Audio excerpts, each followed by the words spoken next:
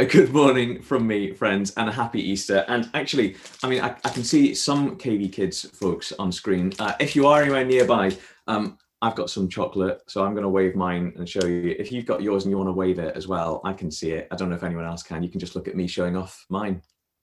Great, just me showing off my chocolate. Got a bunny made out of Maltesers. Life is great. Friends, a happy Resurrection Sunday from me, a happy Easter Sunday. And on the one hand, you might think that my job this morning is easy. It couldn't be simpler. To bring you a message about Easter Sunday, there's a really simple, obvious, fundamental message for me to share with you this morning. Christ is risen. He is risen indeed. Hallelujah. I know you're muted, but I can hear you, the overwhelming wall of those who've been in a traditional context. I love it. I was thinking around what passage in the New Testament I wanted to dive into to explore this wonderful truth this morning. And I was gearing myself up for what I thought was going to be a really fun look at a fantastic passage where Paul lays out an argument in 1 Corinthians 15, where this wonderful truth of how Jesus' resurrection means so much for us, what it means for us, how our life, how our existence is transformed by the fact that Jesus rose again, and how we can look with such confidence to our own resurrection because Jesus rose from the dead. That was my plan. I was excited. And two things stopped me from using that passage to share that message this morning. Firstly, and quite importantly, we already had a passage chosen for this morning, which of course I had completely forgotten about whilst thinking about my Easter Sunday message. We're traveling through the book of John. We had taken such care in our preachers team meeting to line up the resurrection passage in John chapter 20 with Easter Sunday. I did that, and my shocking memory strikes again. Secondly, though, and I think even more importantly to why we're not preaching 1 Corinthians 15 and we are looking at John 20, is that that's what I felt the Lord wanted to say to us this morning. There is a time and a place for Paul's triumphant, logical demonstration of the power of God through Jesus' resurrection. It's wonderful and it's true. But it's not what the Lord has for us on this specific day for this specific people. And so this morning, we'll be looking at not just the glorious news that Jesus rose from the dead, but specifically how God broke that wonderful news to us.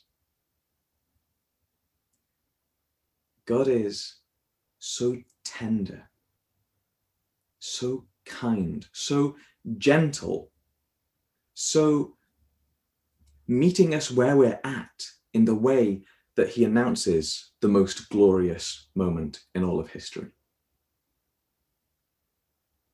And yet, wouldn't it have been so right, so justifiably splendid for God to have sent in angel army choirs, the shepherds got some, booming voices that shook the world, powerful, bold displays of God's might on this of all mornings?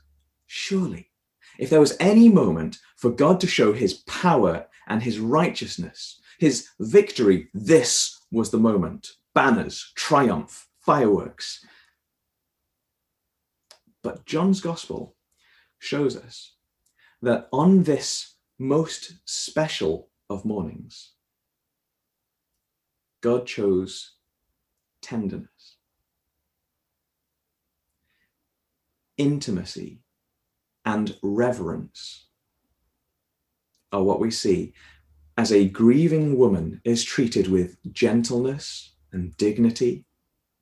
And Peter and John are given clues to help them grasp and take in the magnitude of what God has done. My friend Jess is waiting, willing and raring to go to read for us now John's Gospel, chapter 20, verses 1 to 18. And this is the New Living Translation with extra echo from me. Thank you, Jess. No problem. Early on Sunday morning, while it was still dark, Mary Magdalene came to the tomb and found that the stone had been rolled away from the entrance. She ran and found Simon Peter and the other disciple, the one who Jesus loved. She said, they've taken the Lord's body out of the tomb and we don't know where they have put him." Peter and the other disciple started out for the tomb. They were both running, but the other disciple outran Peter and reached the tomb first. He stooped and looked in and saw the linen wrappings lying there, but he didn't go in. Then Simon Peter arrived and went inside. He also noticed the linen wrappings lying there, while the cloth that had covered Jesus' head was folded up and lying apart from the other wrappings. Then the disciple who had reached the tomb first also went in, and he saw and believed. For until then, they still hadn't understood the scriptures that said Jesus must rise from the dead. Then they went home. Mary was standing outside the tomb crying, and as she wept, she stooped and looked in. She saw 2 white-robed angels, one sitting at the head and the other at the foot of the place where the body of Jesus had been lying. "Dear woman, why are you crying?" the angels asked her. "Because they have taken away my Lord," she replied, "and I don't know where they've put him." She turned to leave and saw someone standing there. It was Jesus, but she didn't recognize him. "Dear woman, why are you crying?" Jesus asked her. "Who are you looking for?" She thought he was the gardener. "Sir," she said, "if you have taken him away, tell me where you have put him and I will go and get him." "Mary," Jesus said. She turned to him and cried out, "Rabboni," which is Hebrew for teacher. "Don't cling to me," Jesus said, "for I haven't yet ascended to the Father. But go and find my brothers and tell them, I am ascending to my Father and your Father, to my God and your God." Mary Magdalene found the disciples and told them, "I have seen the Lord." Then she gave them his message. Amen. Thank you, mate. Thank you so much. It was early, not yet light. I went and did some dates and checking, and when people think the date of the resurrection probably was, and what time sunrise is in Israel, that part of the world, that time of the year, that time of the morning. It was early, before 5 o'clock in the morning, probably, maybe even earlier still, when Mary Magdalene made her faithful, sorrowful trip to go and see Jesus. Maybe she was taking the burial spices with her, as some of the Gospels suggest. Although John told us last chapter, at the end of chapter 19, that the really wealthy Nicodemus and Joseph of Arimathea had provided this tomb for Jesus' body and what we reckon might have been 33 kilograms worth of burial spices. A ridiculously extravagant amount. Enough for a royal burial. Well, Mary maybe didn't know that. And maybe she was bringing her own spices. Or maybe Mary did know that, but she was bringing her own spices.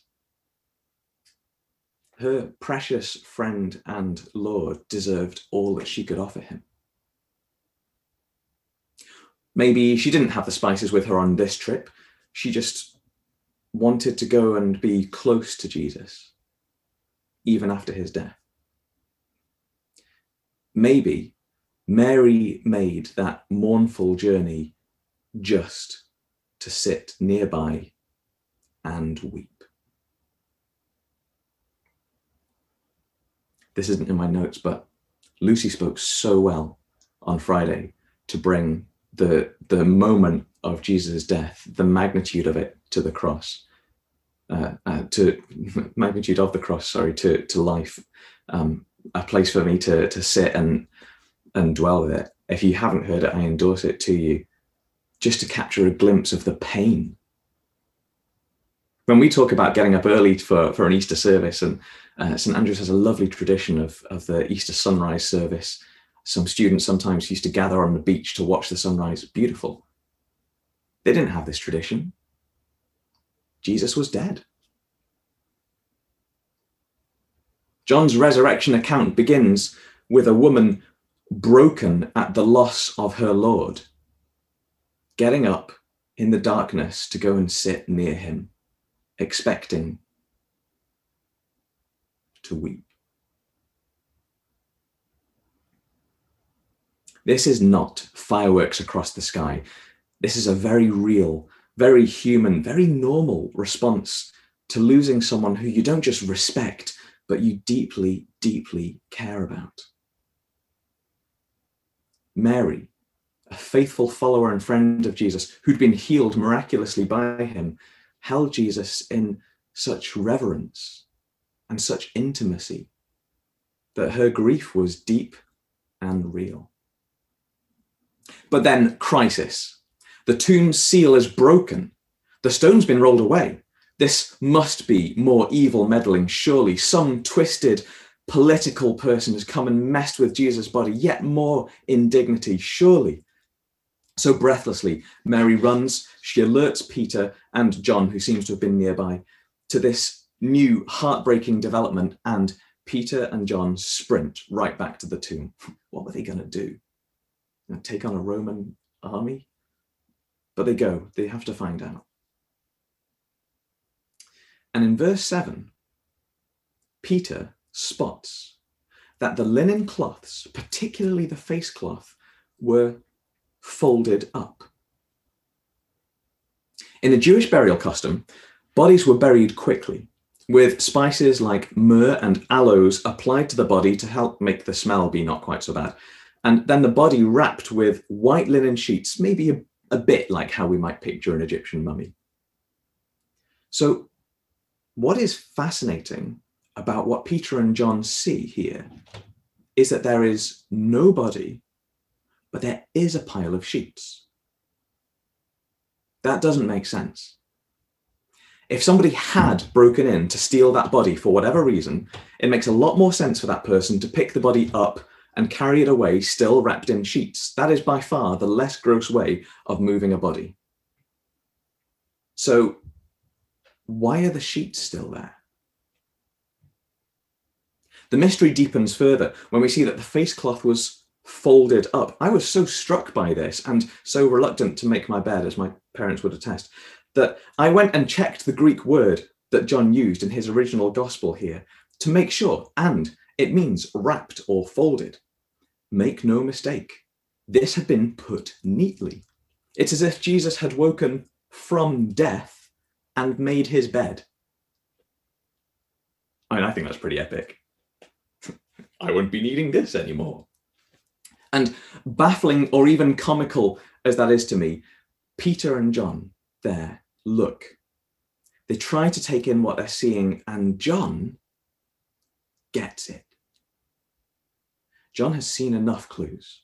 The abandoned wrappings, the folded headcloth, the rolled away tombstone, and John dares to believe that somehow this is good. Jesus is in this. This isn't the work of some twisted grave robber. This is somehow the victory of the one who has defeated death.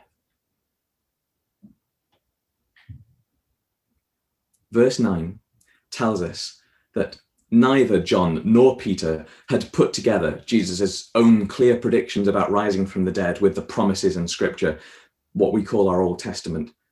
They hadn't clocked the stuff that pointed to this moment. And it would take Jesus helping them to see these wonderful truths and prophecies before they could fully understand what they were living through. And Peter, we're told in Luke's Gospel, Luke 24, verse 12, didn't understand. He went away wondering. Luke 24, 12.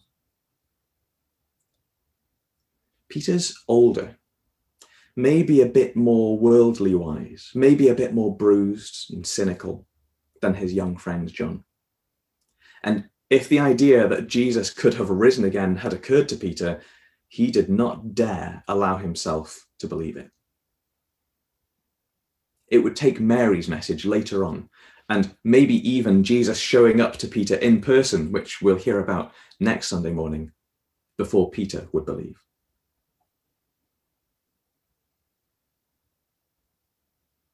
Friends, I suspect that gathered here amongst us digitally this morning, we have a few Johns who would have seen those few clues, and our hearts leapt with anticipation and joy. Yes, this is my Jesus. Come on. Yes, I see this, come on. And I suspect that this morning we also have a few Peters who, through long and painful, sometimes hard experience, could see those same signs, but just, I can't risk the heart space, the energy to believe in this. What I think this passage has for you this morning, if you feel a bit like Peter may have done, is permission. Permission to be honest about that, to meet Jesus, or perhaps to allow him to meet you where you're at. He knows, of course he knows. And whether you are in a John place, and Jesus loves to run with us in those times, or a Peter place, where I think God has such grace for that. He knows, and he wants to meet you there.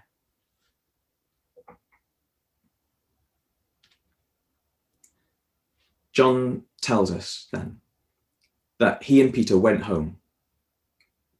Maybe they just didn't know what else to do. Maybe it was just not wise to hang around a tomb when there was still an army wandering around. We don't know, but they went home. And John's story of Easter Sunday switches focus back to Mary. When did she arrive back at the tomb? We're not told. Maybe she ran back with Peter and John following them. Maybe she had delivered her news, hung her head and walked back and arrived some time later. Whenever she got there, she stays. And if she had intended earlier that morning to go and sit and weep, then she's got the chance now. And she weeps and she wails. This word again in the original language is not quiet, gentle sobbing in silence. It's, oh.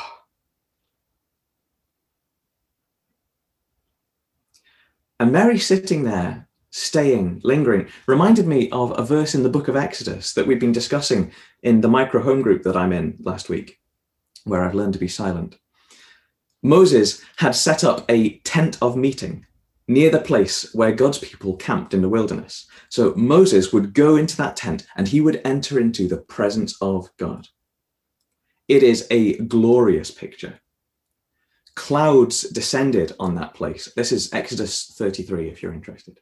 Clouds would descend on that place. Moses met with the Lord face to face.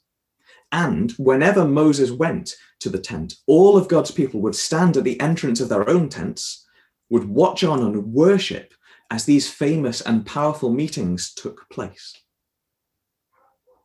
Great. And then Moses would leave.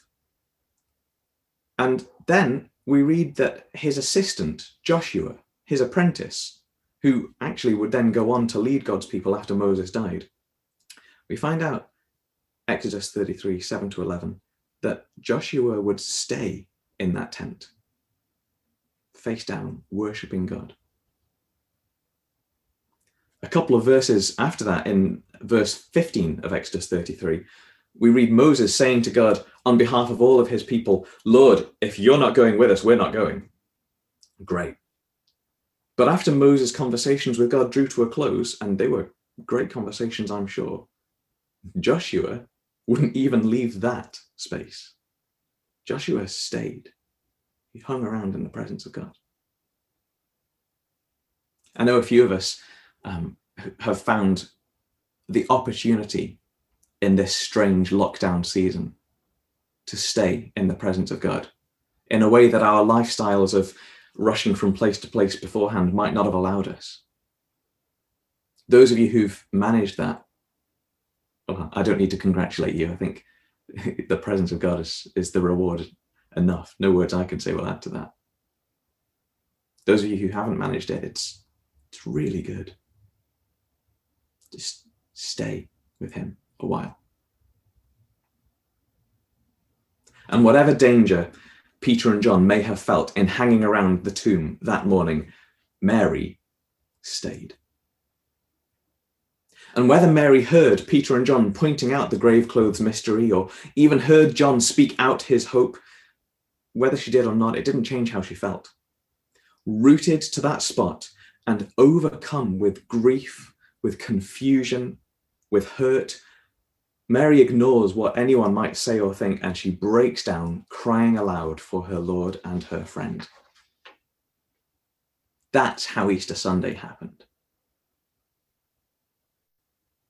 That she was weeping, stoops, peers into the tomb, and Mary, in addition to the grave clothes, sees two white-robed angels sat there, one at the head, one at the feet of this missing body. And what's that about? Why one at the head, one at the feet? It's almost as if they're guarding the spot, one at each end. I mean, personally, I wouldn't have been surprised if that had been their mission whilst Jesus' body had lain there. And if so, then the very thing that Mary cared about, the protection and the right treatment of Jesus' body, had been firmly in God's hands all along. Imagine that, eh? The angels speak to her. And Mary isn't bowled over. She doesn't react the way that people in Scripture usually react, bowing down to the ground, crying out in fear. Mary's already crying. Maybe in her grief, she doesn't even realize that they're angels. It could well be that in that moment, Mary Magdalene just couldn't see anything beyond how she was feeling. Like the very small child who's been told no and just can't see beyond it. Maybe she didn't even recognize that they were angels. Maybe it didn't matter. Maybe she was already at the end of herself, already overwhelmed.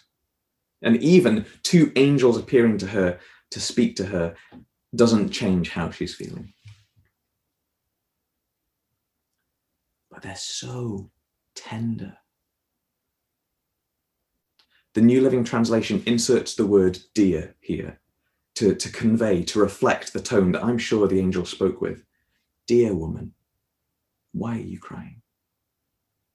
And her answer shows her pain clearly, because they have taken away my Lord, and I don't know where they put him. But beautifully, tenderly, her deepest longings are fulfilled. She turns to leave, and there's someone standing there. Now, he asks exactly the same question as the angels, which might have been a clue if Mary could think straight. Dear woman, why are you crying? Jesus asked her. Who are you looking for? But Mary doesn't realize who the man in front of her is.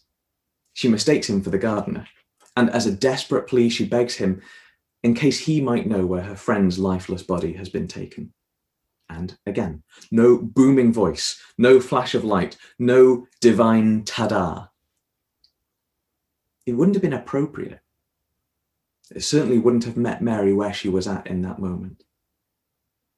Jesus, the risen Jesus, gently, tenderly lets her know who he is by speaking her name with, I am certain, the tenderness and intimacy of a deep friendship with God.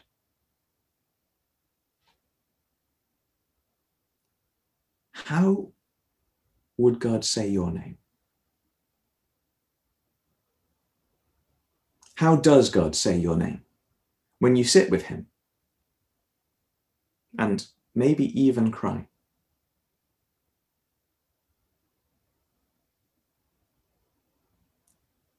If that sounds like a balmy question to you, if you have no idea what I'm talking about, maybe ask him.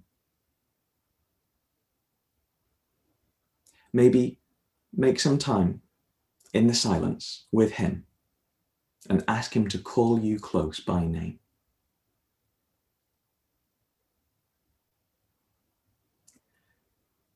I'm sure that what you will hear, probably within your heart, I mean, maybe out loud, but probably in your heart, will be that tender, intimate voice of your Heavenly Father. I'm sure of it. Mary. It's enough. She instantly recognizes him. My teacher, she cries, which is the translation of Rabboni, my teacher. It's a cry of deep reverence and pledging allegiance, submission, devotion, my teacher, but it's also a cry of intimacy, my teacher. She doesn't cry, mate. There's such love, but there's also such reverence. She's addressing her Lord, but she loves him.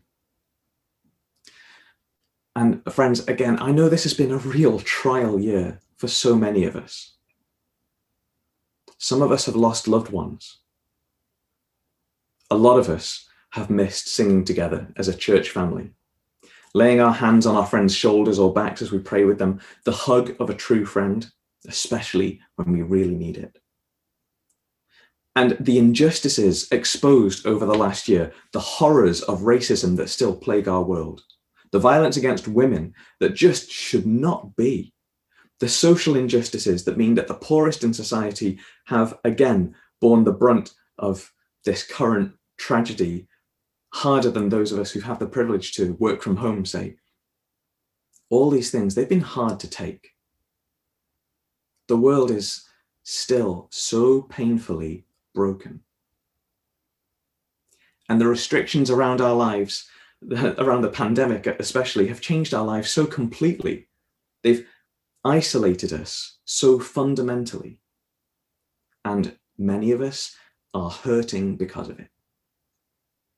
Let alone those of us who've also been dealing with our own griefs of financial worries, illness, or losing loved ones on top of that. I just want to call out and acknowledge that I know many of us are tired. We feel cut off and long for the carefree days laughing around a table with our friends and family. So this Easter Sunday, though I love to unpack the logic and the theology of why the resurrection matters, I think that the glorious risen Lord wants to meet us, each of us individually and all of us together, with the tenderness that Jesus met Mary with in that garden. He broke the news to her gently, patiently, not telling her to stop crying or shocking her with a blazing declaration, but going to her, standing with her in her grief, calling her dear woman, and calling her by name so that she could lift her eyes and see him. If you feel on top of the world this Easter Sunday morning and life is genuinely going well for you, honestly, I'm really pleased. And I encourage you to spend some time with God, rejoicing with him today. And if you feel dragged down by the world this Easter Sunday morning and life has been hard, and your eyes are more likely to fill with tears than they are to be raised to the heavens, then Jesus knows. And I think that he would break the news of his resurrection to you this morning by softly speaking your name and showing you that in his victory, he wants to meet with you, whatever you're feeling. And by the way, because Jesus rose from the dead, we know that his death on the cross that took our sin and shame didn't claim the final world, but that Jesus' new life did. That we can celebrate Jesus' victory over the very worst that this world has to offer, even death. That we can know that this new life was not just for demonstration purposes only, but was the first amongst all of us who will rise in perfection to be with him forever too. Because Jesus rose from the dead, because he defeated death that resurrection Sunday, having disarmed the powers and authorities, he made a public spectacle of them, triumphing over them even by the cross, Colossians 2:15, and then rose from that death in triumphant new life. He has that new life and that full authority to share with us, to overcome sickness, death, the evil one and his forces of oppression, even the rules of nature themselves, when we ask him for his miraculous provision or healing and he comes through. I couldn't resist. I had to tell you there's some good news to be shared this morning. And I do want to share really briefly that at the end of our service last week, not quite 7 days ago, in the prayer ministry breakout rooms that we had at the end of the service, someone in this church experienced physical healing in response to prayer. And I'll just read you a couple of lines. This person said, I had sciatica Friday. Saturday night, I was in a lot of pain and didn't get much sleep. After prayer on Sunday, it was much better and I slept well Sunday night. By Wednesday, it had gone completely. Thanks, Ben. The risen, living Jesus had conquered death, defeated the works of the enemy, and has power over evil, including illness. In his name, we can pray to God for his power to do his good works, including healing the sick. That's one excellent reason why the resurrection matters. But honestly, though I celebrate that and I love it, the miracles, the healings, I think these things are cherries on the cake. They are wonderful bonuses alongside the main gift that Jesus being raised from the dead gives to us.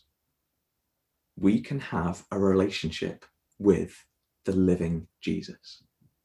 And that's it. That's the main gift of resurrection.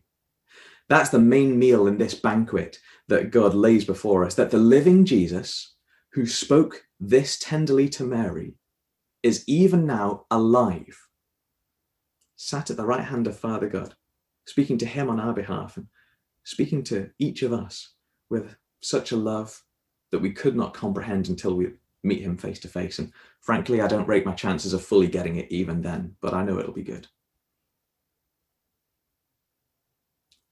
What does it mean that Jesus rose from the dead? God brought our best friend back. And also with a promise for us that he'll bring us back too. Jesus didn't just go through that painful death as an example for us to remember. He's come out of the other side of it, defeated it even, so that we can sit with him, even now, and relate to the God who has truly been through it and offers us his company. This is not a memorial religion. This is an active relationship with a living God who went through it, and he went through it, but is alive. His presence with us now, as well as our hope for the future. And I want to share with you one other story, perhaps less exciting than a miraculous healing, but I collected a handful, and thank you so much for those who sent them in, a handful of stories of God at work amongst us in less dramatic ways, building that strong relationship with us that is now possible through our risen Lord Jesus. For time, I'm just going to share the one, but I had loads like this and they really encouraged me. Ben, would you mind popping the next bit up on the screen? This person said, over the last few months, we've studied the Silence and Solitude course in my home group. As I've made time to wait on God, I found myself more aware of him throughout the day. Sometimes I've got words and pictures. Often, the best times have been without words. I felt God's presence like a friend, accompanying me in sadness and joy without the need for words. I love that. And there's a great Mother Teresa quote that I'll tell you some other time. Spending time with Jesus, that relationship with him, that's the gift. I love the miracles. I love the signs and the wonders. But really, the friendship, the completely restored, purified, wow, I inherit Jesus' innocence and righteousness and can sit with him. No awkwardness between us. I can enter into the presence of Father God gloriously, freely. That's the gift. The rest is brilliant bonus.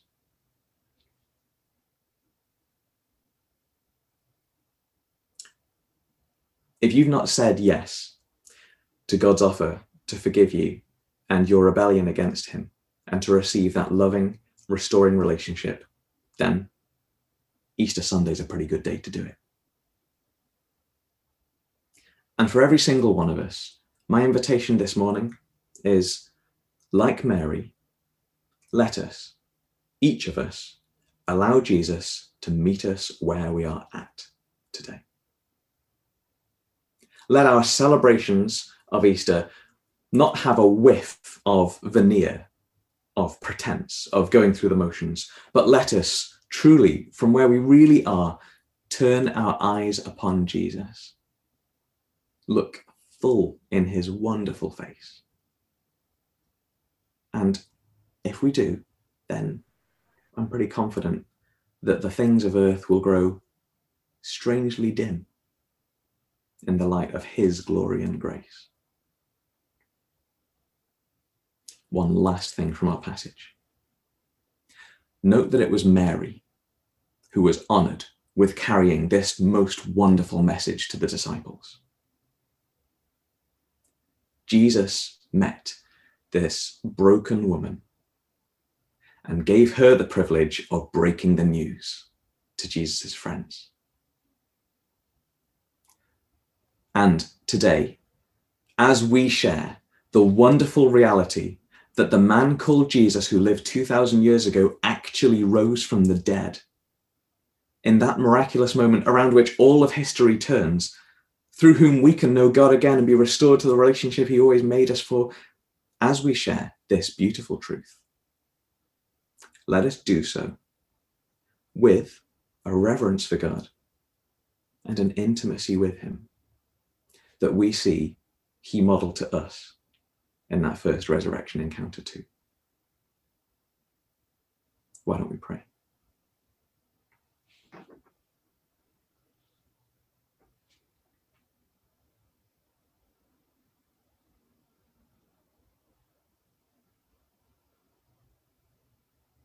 Would you come, Holy Spirit? Lord, we love the miracles. We love the joy of seeing you at work. But Lord, they're cherries on the cake, and we long for your presence with us, more so than anything else.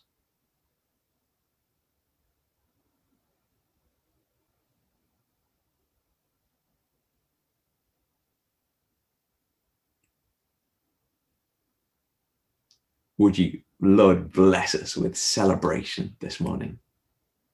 And whether that's the celebration of triumph or celebration amongst tears and the weight of the season we've been living through, would you come and breathe life into us, Lord, on this day when that seems just such a fitting request. Your life, please, Lord Jesus. More of you. Would you meet us with your tenderness? And would you bless us with your tenderness for those to whom we can bring your kingdom and introduce closer to you?